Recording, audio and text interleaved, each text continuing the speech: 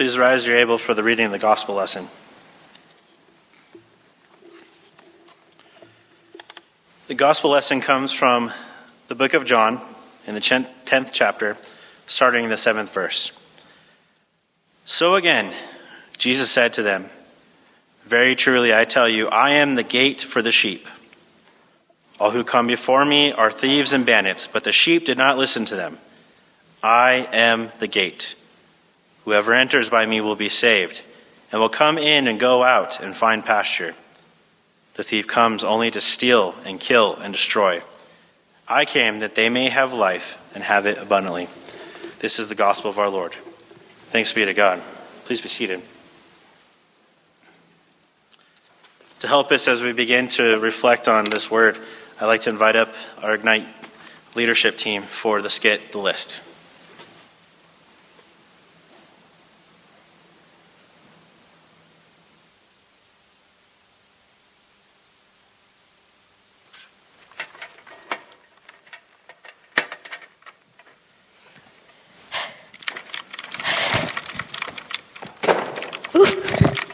Hey, how you doing? Wonderful, and you? I mean, considering... Right? Man, there seems to be quite a crowd here today. Is like normal size or bigger than usual? Or... I wouldn't know. I haven't been here before, but that is an interesting question. I'm Tim. Kyle. Nice to meet you. Same here. Okay, folks, quiet down, please. Benjamin Cox? So that's quite a lot of baggage you were carrying there, Tim. That? Well, that's nothing. I had a whole lot more. I just didn't have time to pack it all, you know what I mean? It is how true, but you realize that we aren't going to need anything where we're going? Get out of here. This stuff is great. I'm sure it'll come in handy. You'll see. Really? Even here? Oh, especially here. Stacy Williams. So what could possibly be so important that you need to bring it all here? Well, let's just take a look. Hey, you guys ought to come gather around and see this stuff. It's great. Yes, this one takes me back. My medal for most improved player, City Little League. Shows I took an interest in my health early on. Then there's this. My certificate for best citizenship, 3rd grade. I respected authority even then. Then there are these. 3 offers from major companies when I graduated from college, 2nd in my class. Shows perseverance. Oh, and then there's this. Salesman of the Year. I'm talented too. Oh, and let's not forget this one. Here's a printout that shows I was a member of the First Baptist Church for 15 years. And finally, the clincher. Humanitarian of the Year. What do you guys think? Is this going to knock their socks off or what? Brooke Smith? Hey, where are you going? Don't you want to see all the stuff I got? Forget it. He's just jealous. Right, guys? I mean, none of you can top this stuff, could you? Billy Sunderland? You have Billy Sunderland. So what'd you bring? Well, nothing. Nothing? Well, look, you're a nice guy and all, but I hope you don't expect me to lend you any of my stuff. Just between me and you, it's kind of hard to tell, but I haven't really been a model citizen. It's not like I planned this or anything. Tell me about it. So how'd you get here? Rick, you? Heart attack. Guess I should have listened to Doc Miller when he told me to cut off the old cheesecake. Right. Kyle Hargrove. Well, that's me. Gotta go. See ya. Good luck considering that you'll have nothing to show for your life. So what is it with calling out all these names? These are the names written in the Lamb's Book of Life, sir.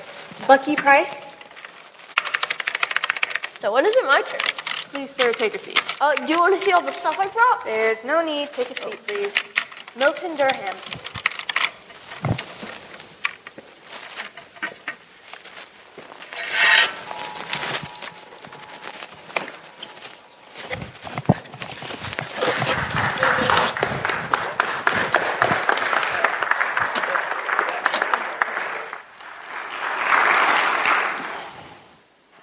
Amen, and thank you, Ignite, for your message.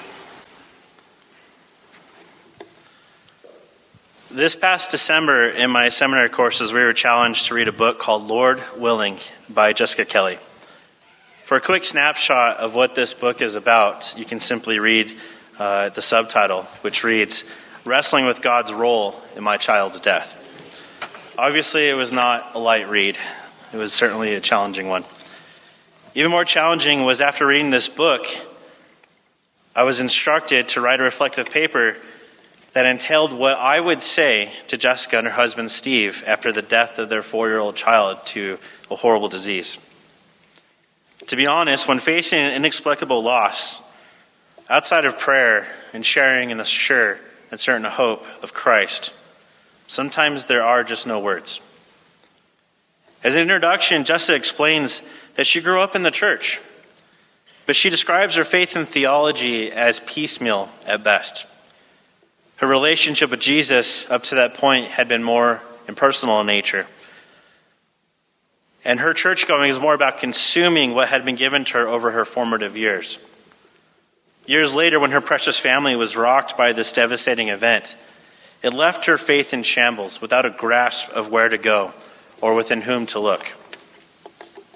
While I can't recommend this book as a theological study, as it's simply not meant to be one, it is a powerful testimony of Jesus walking with Jessica and Steve through a deep and heartbreaking and dark valley.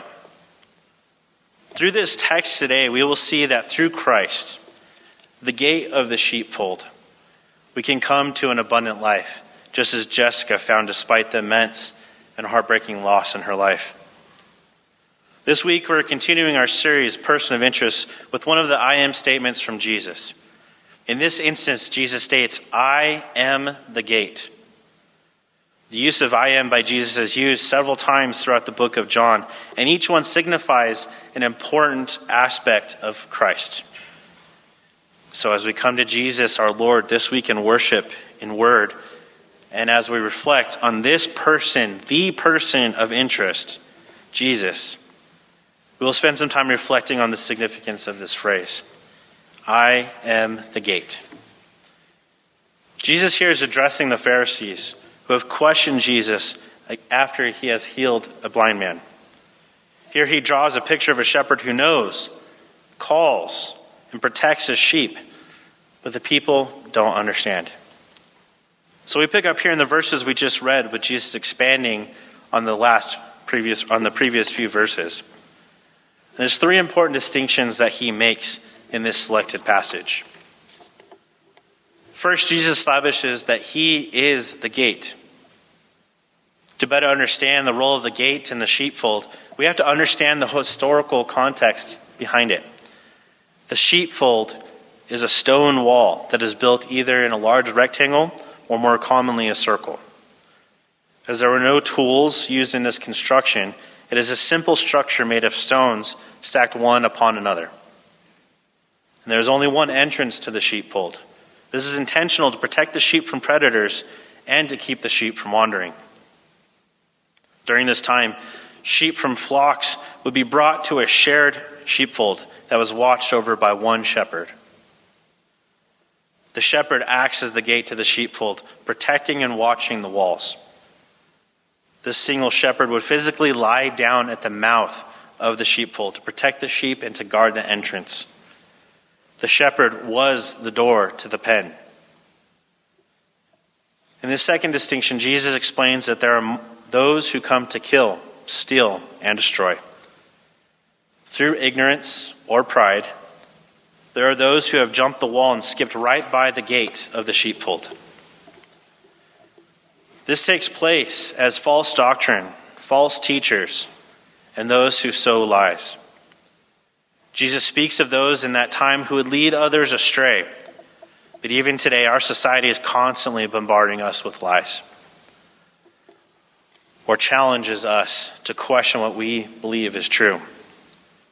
We are constantly enticed by those ideals that want us to simply go over the wall rather than pass through the gate to a better truth, a better you, waiting to be accessed. The Apostle Paul explains in Romans 16:18, "For such people do not serve our Lord Christ, but their own appetites, and by smooth talk and flattery, they deceive the hearts of the simple-minded. What he is saying here is that if it does not come from Jesus, beginning and ending with him, meaning if they skip the gate and go over the side of the wall, then their motivation is not showing Jesus as the one and only true Lord and Savior. Jesus also acknowledges that those who are in him will recognize and turn away from the thieves and robbers. And this brings us to Jesus' third distinction. Jesus expands on the importance of his first statement, that only through him as the gate may we find abundant life. Jesus is the gate to the sheepfold. Without Jesus, the enemy will steal, kill, and destroy the flock that is without protection. As the gate, Jesus protects us from those who would lead us as sheep to sin and death. Just that it is only through Jesus to God the Father. There's only one way to enter the abundant life, through him. So where does this take us today as we encounter this scripture? What are the implications for us today? Does Jesus promise that the abundant life will be easy, long, or comfortable? Far from it. What Jesus promises is that it'll be challenging, but it'll be worth it. See, we are led by Christ to turn away from false teachings and to rely on the Holy Spirit to avoid lies. We learn and preach the law, to recognize falsehoods, and to humbly recognize our own shortcomings. When we fail in upholding the law, we are led to Christ, the only one who can uphold it. The law brings us right up to the opening of the gate, to the true and good shepherd, Jesus. The one who has already laid down his life to protect and shepherd us into an abundant life in him. Through this, through Jesus, we recognize and respond to the author and only source of true life, him. As we'll hear in the upcoming weeks, as we continue looking at the person of interest, we'll see in John 14:6 that Jesus says, he is the way, the truth, and the life. Reinforcing here what he is saying as the gate. Notice something important. He doesn't say that he is one of many ways, a part of the truth, or one of the many paths to true life. No, Jesus says plainly that there is only one gate. This short verse in Gospel of John causes some real issues with many of us in our world today. So much so that many choose to ignore or walk away from God because of it. Maybe it causes grief or rubs you the wrong way. I get it. Nobody likes being told they're wrong. Nobody likes the idea that there's only one way or right answer outside of what they believe is the truth. Especially in a culture where we celebrate living our truth. People want to be able to do and follow whatever they want and still get their desired results. This is part of our sinful and broken nature that comes with being ruled by the kingdom of self and one that is influenced by the outside culture. This perspective is not a kingdom of God perspective, and it's not reality. Jesus left no room for doubt, no disagreement or speculation in this matter. When Jesus says that he is the gate, he's not being mean, bigoted, or closed-minded. He's telling us the truth in a loving way, in a plain and simple way that we can understand. And the reason he's not sugarcoating the truth is that he loves you and doesn't want anyone to miss eternity with him or be led astray by lies. Jesus was very clear in telling you and me that he is the gate, the only path that leads to the kingdom of God. Jesus being the true source of life and the only way of salvation wasn't just some random rule put out by God to control us. Rather, through this truth, we are freed by Christ to experience abundant life. But we have to be willing to pass through the gate. Our kingdom of self-driven desire to always be in charge, where our culture tells us to take matters into our own hands and be our own God, is what got us here in the first place. And for many of us, it's what keeps us here. We want to rule our own lives. We want to be the authors of our own truth. We want to do things our way and by our standards. We get easily bogged down by the constant stream of input from our society that tells us so. And it's that sin of missing God's standard and that kingdom of self kind of thinking that separates us from God. As a result, we know the punishment we deserve for our sin is death. However, the good news is that God desires to save us, to bring us from the kingdom of self into the kingdom of God and place us back into a right relationship with Him. God offers us life in Jesus and through Jesus. Jesus is the only answer to the problem of sin and death that comes along with our always falling short of His holiness. Jesus is God's answer for our sins. Jesus is God's plan for putting the brokenness of sin and self, which started all the way back in the Garden of Eden, back together. Jesus is the key, the only path to entering the kingdom of God and finding truly abundant life. As we read earlier in John 10:10, Jesus says, "The thief comes only to steal and kill and destroy. I came that they," meaning us, "may have life and have it abundantly." Another translation states it this way by saying, "I have come that they may have life," as in without Jesus there is no life, and have it to the full. While it might seem that we may be losing something by giving up ourselves here on earth and giving everything to Christ, that is the only way to realize that what Christ has already given. When we choose to lose everything to Christ, to come to the gate, meaning our will for ourselves and our way of doing things or seeing things, forsaking the lies that we hear, we gain Christ. And with Him comes not only eternal life, but abundant, meaningful life here and now.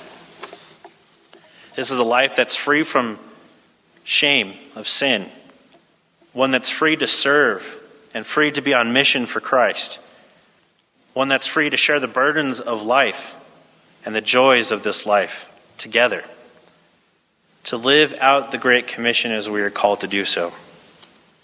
Today we need to ask ourselves, are we alive in Christ?